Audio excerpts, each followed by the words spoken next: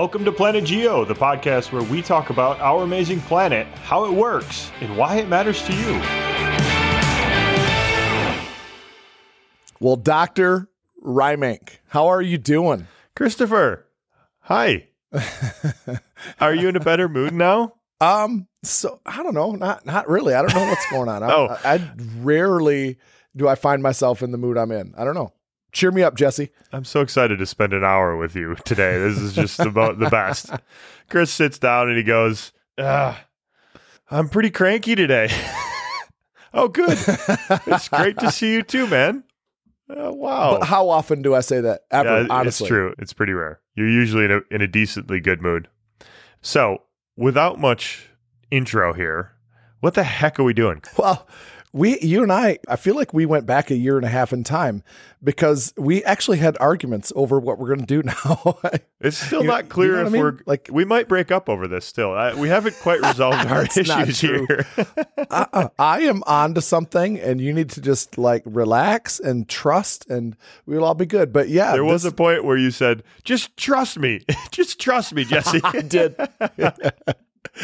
So we are going to do a series on plate tectonics. Okay. And the reason for this, I want to tell everybody like the backstory on this.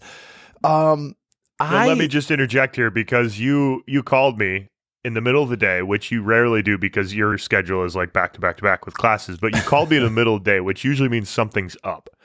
And usually it's like, oh, something's wrong. But you were all fired up, and this is what you're all fired up about when you called me in the middle of the day. Yeah. So here's what got me going. My blood was really going. I was excited and riled and all of that, all those emotions wrapped up into this thing. Well, here's what happened. I introduced like our next unit in my classes. What we're going to do, we're going to talk about plate tectonics. And I'm really excited because plate tectonics that was my aha moment when I'm in college and this professor just opens up about the power of the earth. I was hooked right there. That was my day. That was my moment. And so when I get to teach this to my students, I'm super excited about it, right? Well, I got this reaction, like they were not impressed. Like, Mr. Boyce, we know about plate tectonics. I'm like, oh, oh, really? Do you know? The vein in your forehead starts to throb a little bit more. It's like, what do you mean you know about plate tectonics? Like, what do you know about plate tectonics? Well, we know what subduction zones are, and we know about, convergent boundaries and divergent boundaries, and that other one that starts with a T, and it's just stuff like this. I'm like, okay, well, what else do you know about plate tectonics? And I wasn't getting much beyond that. And then I'm like, okay, you guys, you got the gist of plate tectonics. You got all the buzzwords, but then I just started asking them questions because plate tectonics is the unifying theory of geology. Well, what does it unify? Knowing about divergent boundaries and convergent boundaries, that doesn't unify a whole lot.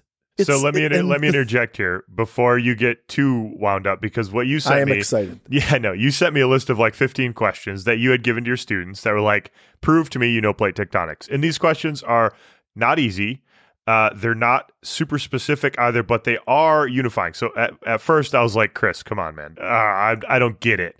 But you hooked me with that. What you just said right there was how you kind of hooked me saying this is unifying theory. And we have to link plate tectonics to all these other parts of the Earth system, rocks and minerals and atmosphere and oceans and all these other things, link it together. Plate tectonics links all those things. And that was the hook into kind of this thing, right? Like what we're introing today. This is going to be a series of sort of questions about plate tectonics, misconceptions that you come across in the classroom, deeper kind of thought-provoking questions about plate tectonics that are linked together in a series. And we don't know how long this series might be. That's right. We don't know how long it's going to be. I wrote these questions on my lunch period. Fuming mad. I don't get mad. I was just a little taken aback. I was shocked actually, because I don't remember ever having this experience before.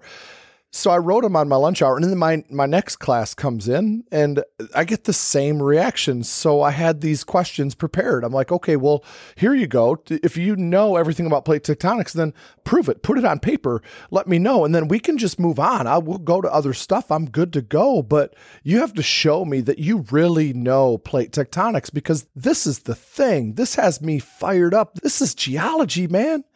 And that's where it came from. I'm glad you said that I was able to at least convince you the hook and so on. Now, the thing is about this, though, is that I know where I want to go with these questions, but I don't know where you want to go with this. And so I'm really looking forward to it from that perspective, because you come at things from a very different point of view than I do, as you should. I mean, we live in really, really different worlds. So that's going to be a kind of a fun thing, I think, to go through this series. They're not all my questions. I want everybody to understand that. The doctor in the house has added his. So the really sort of weird questions that are really hard to understand, those are probably mine. But what we're going to do here, Chris, we've kind of broken these apart into rough categories, I guess. Some of them are about the rocks that plate tectonics forms, which we're going to lead into today, at least start today. Some of them are about how Earth is unique compared to other planetary bodies and how plate tectonics drives that uniqueness.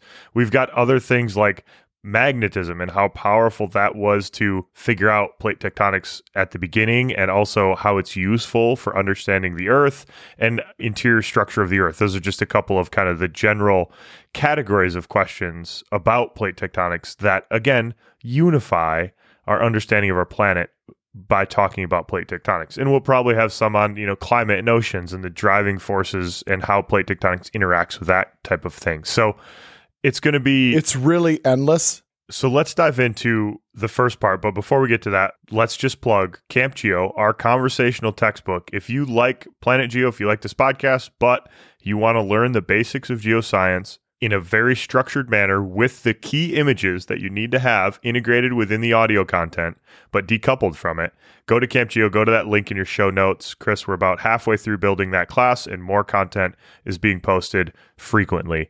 Go there, let us know what you think about it. We're really excited that that's out there, and excited to get people using it and get some feedback on it. So let us know. Yeah, I think it's very exciting, so I can't wait to get feedback from everyone out there.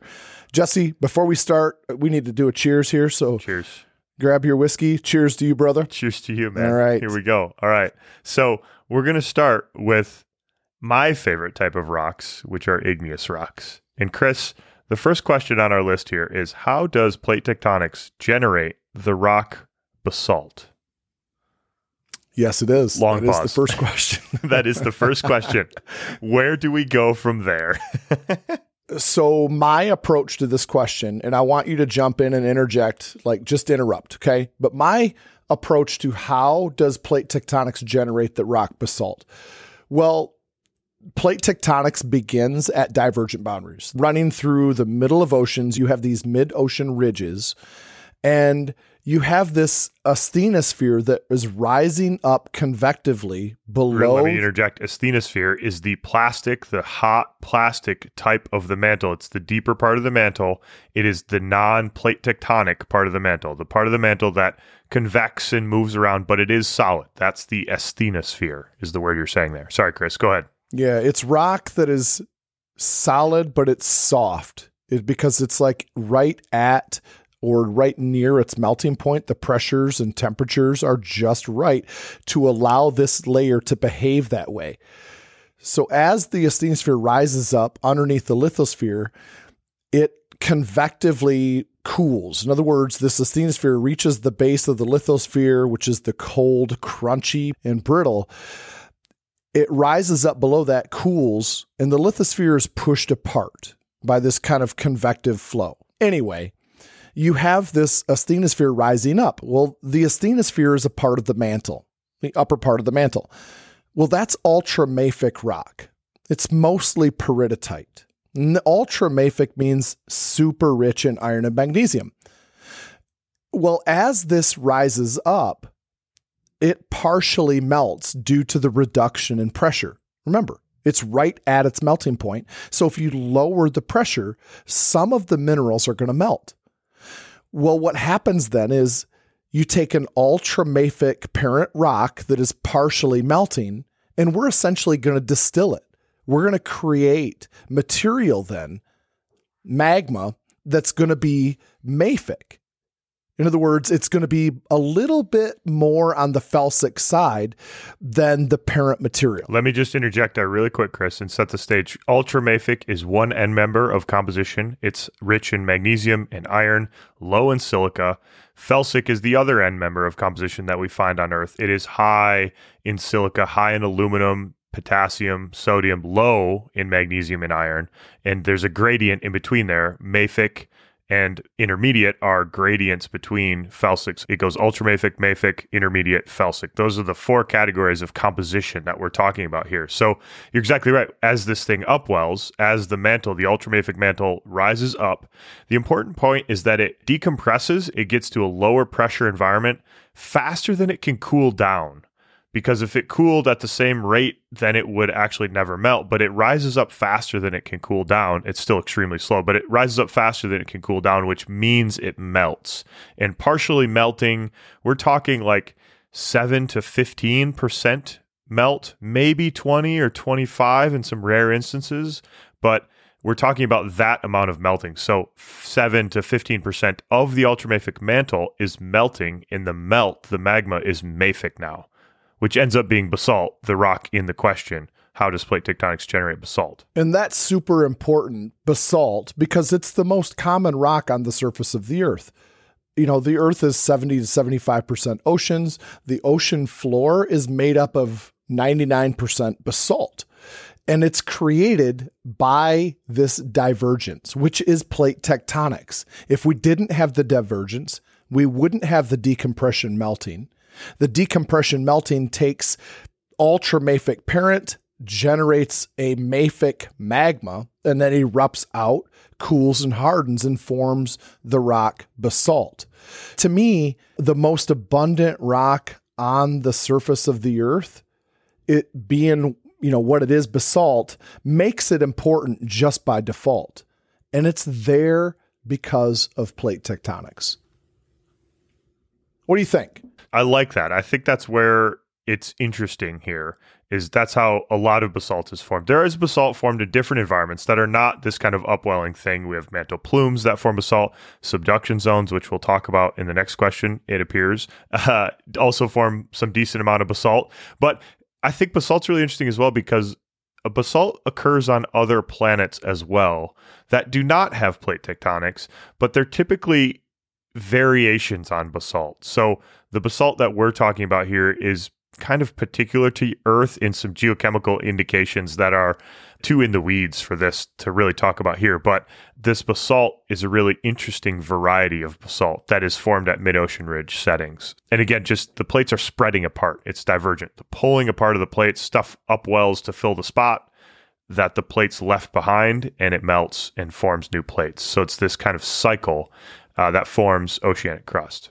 That's right. And if you look at the Atlantic Ocean, if you look at a map of the Atlantic Ocean and you see in the middle of the ocean this kind of S-shaped ridge running through it, the Mid-Atlantic Ridge, that's where we're talking about. Every ocean in the world has something similar to this. This is just strikingly obvious because that S-shaped ridge follows the contour of the continents that are on the east and the west of it.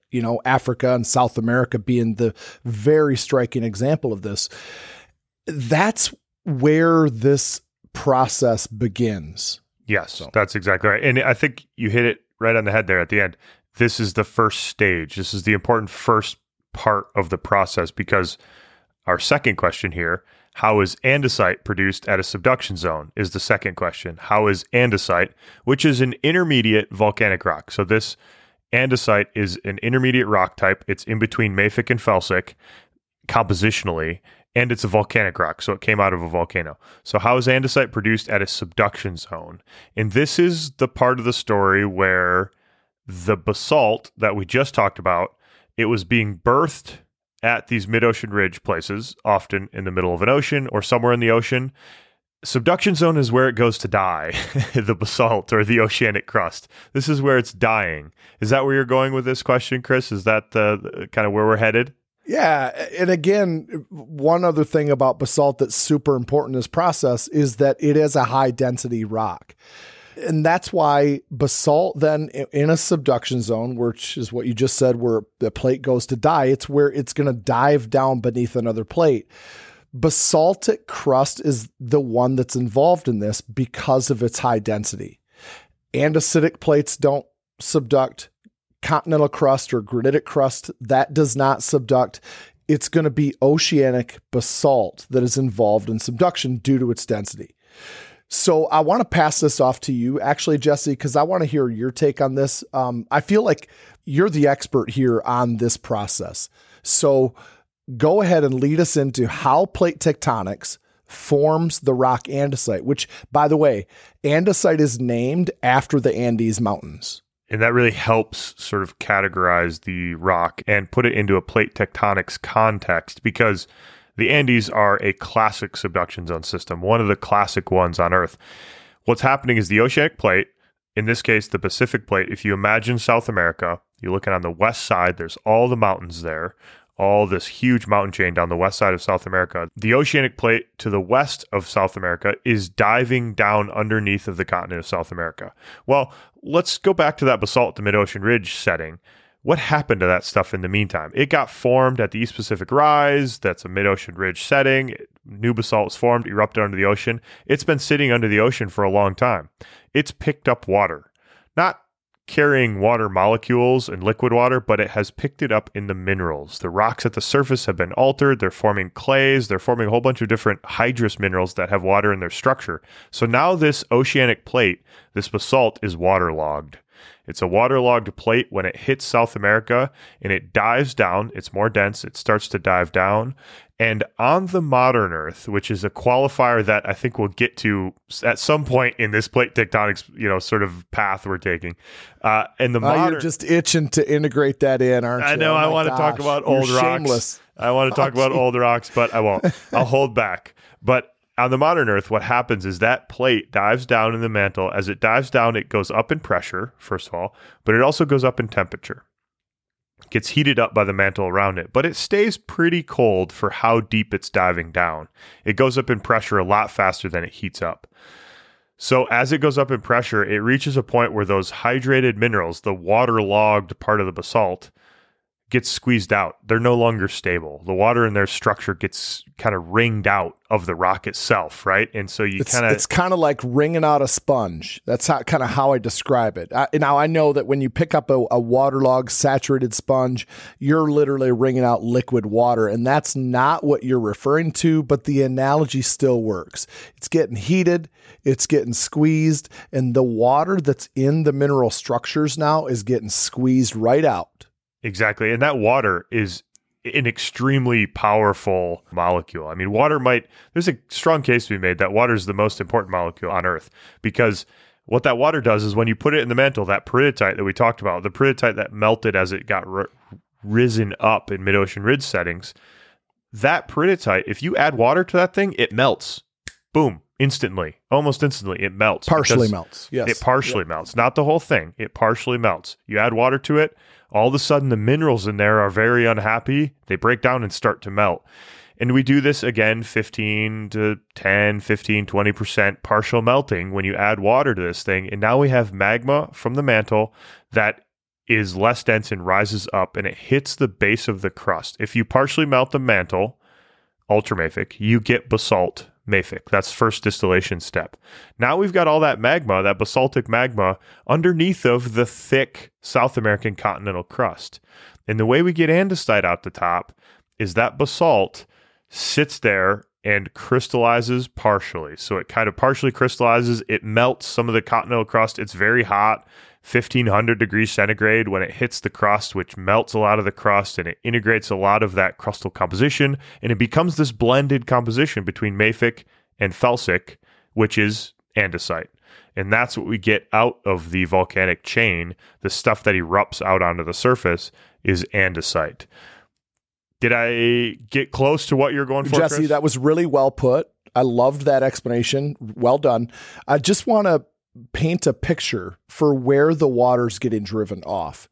So imagine this subducting plate diving down beneath the continental plate, diving down beneath the west coast of South America at, let's say, a 45-degree angle. So this is going to be well under that continental plate and fairly deep down where it gets enough heat and enough pressure. So this is not a superficial process. The water's getting driven off fairly deep beneath that continental plate. So then that will rise up into the mantle. The water will. That's what causes the partial melting, which then rises up further and does this kind of blending that you just described there. So andesite is, I said before we were talking about basalt, that basalt is found on other planetary bodies, which it is. Most of the Martian crust is basalt of some variety. It's basically basalt. A lot of the moon is basalt. Andesite is extremely rare on other planets, if it's found at all. There's been a series of papers the last 5 years that are documenting andesite-like rocks on other planets, but they're tiny, tiny volumes. Like, there is very little andesite on any other planet. And the reason is because andesite is really one of these unique plate tectonic features. Like, it's fairly hard to produce andesite, at least how we understand it, in any other tectonic environment apart from plate tectonics. Like, plate tectonics equals andesite. That this distillation process that you described only happens when plate tectonics is an active process. Is that a fair statement? Absolutely. And it, you know, what we're talking about here, this subduction zone system, it's not a one and done thing. This is a conveyor belt. This oceanic plate that we're describing, we've just described how basalt is formed at a mid-ocean ridge setting. It's pulled apart, it's moved over, and then it dives down beneath the continent. That's a conveyor belt. So we can produce shitloads of andesite by this process. Like, this produces a lot of rocks for a long time. I mean, subduction zone systems operate on the west coast of the United States. It operated for about 180 million years, pretty much constantly producing andesite and the intrusive equivalents of andesite, diorites and gabbros and granodiorites and tonalites. So it produces a ton of this stuff because it's this conveyor belt. It's just constantly bringing new waterlogged basalt to the subduction zone, squeezing it out, wringing it out, melting the mantle, adding new stuff to the continent. It's a really, really volumetrically dominant process. And we have this same process going on in the northwestern part of the United States in Cascadia, where we have from Northern California, Oregon, Washington, and up into Canada, where the Juan de Fuca plate is diving down, subducting beneath that part of North America, doing this same process that you just described. It's generating massive amounts of these rocks, in particular andesite. So the same rocks that you're banging around on Mount St. Helens or Mount Rainier or, you know, Cascadia volcanoes, Jefferson and Hood and so on, they're the same ones that you would see down in South America along the West Coast too. Same mechanism, same process. We have it too. And I just want to touch on that again, is that we can go back in the rock record and see the presence of these types of settings, because we can see these exact types of rocks, andesites that look exactly like modern andesites. Going back, there's huge pulses of this. 1.9 billion years ago, there is andesite in the related intrusive rocks all over the globe found in these belts of 1.9 GA rocks that look a lot like modern subduction zone systems.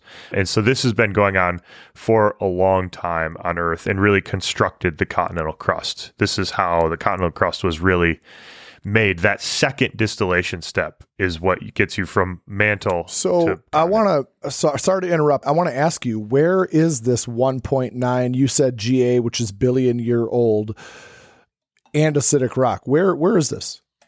This is kind of all over, actually. Like the base of the Grand Canyon, the Vishnu schist, there are granitoids that are kind of similar ages of that are what we call calc alkaline, which is the andesite type. It's the category of rocks that includes andesite.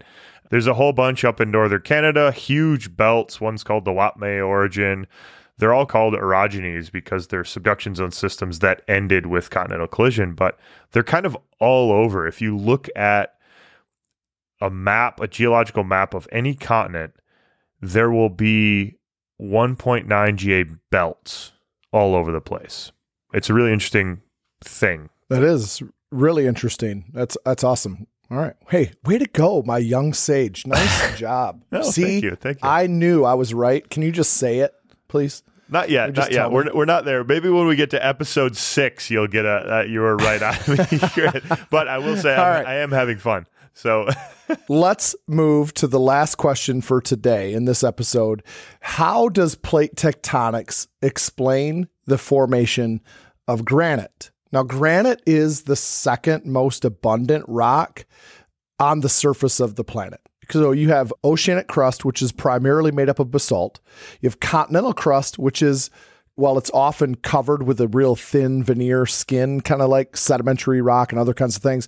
But below that is granite. So continental crust is typified by granite, making it the second most abundant rock on the surface of the earth. I think, let me just modify that slightly, Chris, what you just said. If you take the average of the continents, the bulk average of the continents is andesitic, right? You know this. But it's usually because the idea is that there's a lot of andesite in the continental crust for sure. But we have granite, and deeper down in the continents, the base of the continents, most people would argue are mafic or basalt. So we have this like 2-layered structure of continents. We have granite up top and basalt down below. There's some debate about that structure of the continents, but if you average mafic and felsic, you get intermediate. And so the average continental crust, if you take a global average, it might be andesitic, but there's a lot of granite, and the granite is usually the upper half of the continental crust. Continental crust is, between 45 and 75 kilometers thick. So the upper tens of kilometers beneath your feet, if you're listening to this, if you're not sitting on an island somewhere, some beautiful island in Hawaii, if you're sitting on a continent listening to this, the upper, 20 kilometers beneath your feet is usually mostly granite. So that's good. Good point. Way to get doctory on me, but that's just a little nuance, a little bit in the weeds, but yeah, absolutely. But it's 100% right. All right. So how does plate tectonics produce granite? Exactly. Let me just review quickly. We hit distillation step number 1, which was ultramafic to mafic. We hit distillation step number 2, which was mafic through water to intermediate in andesite. Now we're going to get to distillation step number 3, which is intermediate to felsic. We're getting to that last distillation step. This is your like really high, really, really, really aggressive liquor that you've distilled, or like maple syrup that's been super distilled to get super sugary and really distilled. It's your Everclear. Everclear. This is the Everclear. That's a good one. Granite is the Everclear of rocks.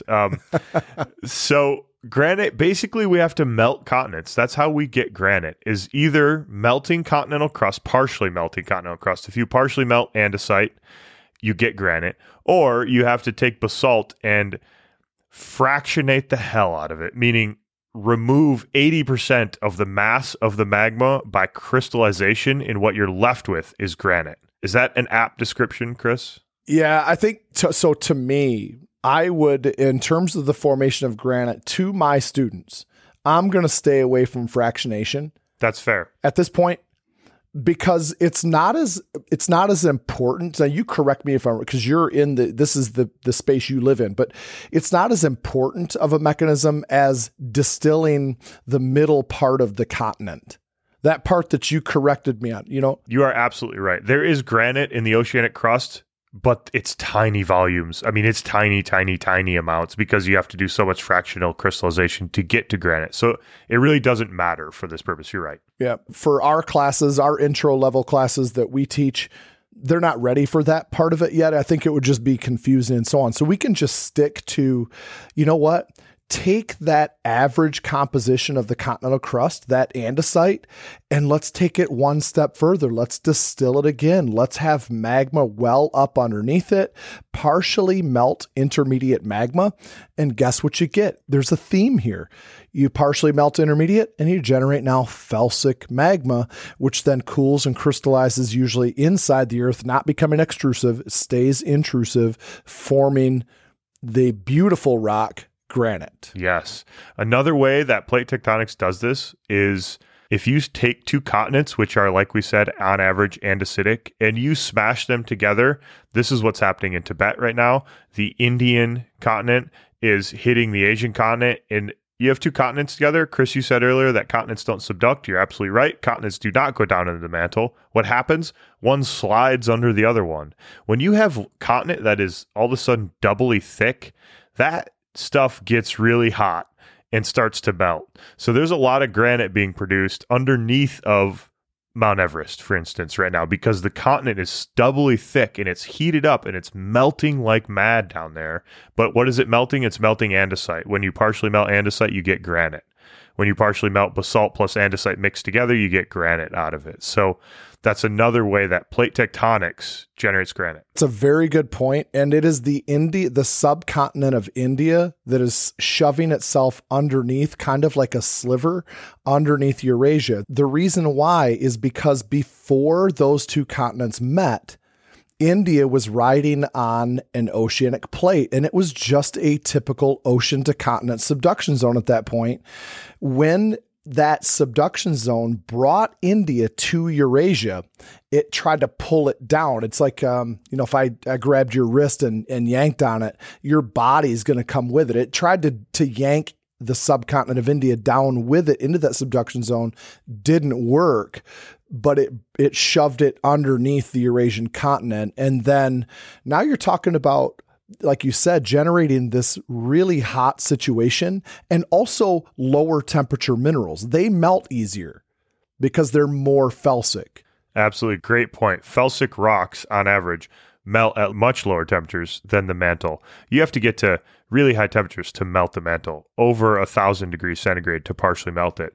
A granite will partially melt at about 700 degrees centigrade. So there's a big difference in those temperatures as to what temperatures you can achieve within the crust and within the mantle. So that's a great point, Chris, that the dynamics of how this works. And basically, not only do you have to have continents to form granite, but you have to smash continents together to form granite to do this third distillation step, really, in a very general sense. So to form large volumes of granite, at least. And none of that happens without the movement of tectonic plates. So these rocks are directly tied to plate tectonics. This diversity of rocks is tied to plate tectonics. I think to wrap up, Jesse, this episode, because I think we're there is a theme, right? If you partially melt ultramafic, you get mafic. You partially melt mafic, you get intermediate. And you partially melt intermediate, and you get felsic. And then, of course, those corresponding rock types. And that's a process that happens on Earth because of plate tectonics. On other planetary bodies, we'll talk about this in another episode on this theme, but on other planetary bodies, you get basalt, but you don't get that second and third distillation step, at least not in large volumes that you get on Earth. You don't get 30% of the surface of the Earth covered in continents because, again, subduction zones, this is conveyor belt. It's great at this, creating this second distillation step. So plate tectonics is why we have continents. And we haven't gotten to yet, how do sedimentary rocks tie into plate tectonics? How do metamorphic rocks tie into plate tectonics? So we have to add to this diverse list, We actually had those on the list for this episode, and we're not going to get there. Let's cut it off at that, and we'll come back to those. Because, again, like you said before, this is the unifying theory. We're going to talk about how all this stuff is unified by plate tectonics, all the different parts of the Earth system. And we've covered the one category of rocks, the igneous rocks. We have sedimentary and metamorphic to go. We have all sorts of other stuff to hit under the unifying theory theme. But the one thing that is important to me that I want to drive home is that I think all too often students think of these rocks as standalone things. Oh, okay, there's granite, there's basalt, there's andesite, and all this other rich array of rocks, right? Without understanding what they really mean. Do you know what I mean by that? It's this like skin level understanding of it, but plate tectonics takes it deeper. Yeah, it's the difference between, and this is something I try and drive home in my class via some of the questions. And I think you've gotten a little exposure to this during Camp Geo when I ask you the questions at the end of each episode of Camp Geo. I tend to ask questions that are not just regurgitate the definition to me kind of questions. It's put it in context and interpret. Like if you go out there and you see an andesite, what does that tell you? Like I want to know, do you know what that is? And it's difficult because you have to have, like we've talked about this before, the physical geology class or the intro to geology class that you teach and that I teach. That's a difficult class to teach because in order to get all these concepts, you kind of have to have all the names. You have to know all the definitions, and you have to have this linking, this idea, this plate tectonic framework to link them all together in order to do this really complicated interpretation step. And that's one of the difficulties of teaching this class, and one of the difficulties that we went through going through this Camp Geo conversational textbook that we built. So I think this is kind of a similar exercise in some ways. Is that? Yeah, I think you're right. By the way, the questions at the end of each Camp Geo episode, that is my absolute favorite part because I never know what you're going to ask me. And then sometimes you just come up with ridiculous stuff. It's just. Yeah, sometimes they're a little bit out there. I think sometimes they're okay, and sometimes they're great, and sometimes they're complete garbage. But, you got to throw it against the wall. They give me a glimpse into how your mind works, and sometimes I really don't want to know. It's a scary place. The mind of scary place. Dr. Jesse works. Imagine being here all the time. Oh man. No, that's tough. It'd be tough. I feel bad for Tess. Yeah. Oh man. Well, Chris, I think that's a wrap. We should wrap it up here on the part one. And, we're going to keep coming back to this. Maybe not all in consecutive order. We'll bounce around, but we'll come back to this theme more and more in the next couple months here. So with that, you can follow us on all the social medias. We're at Planet Geocast. Go to our website, planetgeocast.com. There you can subscribe. You can follow us. You can learn about us. You can support us. Follow the links in the show notes and share Planet Geo with your friends. That's right. Thanks for listening. Cheers. Cheers.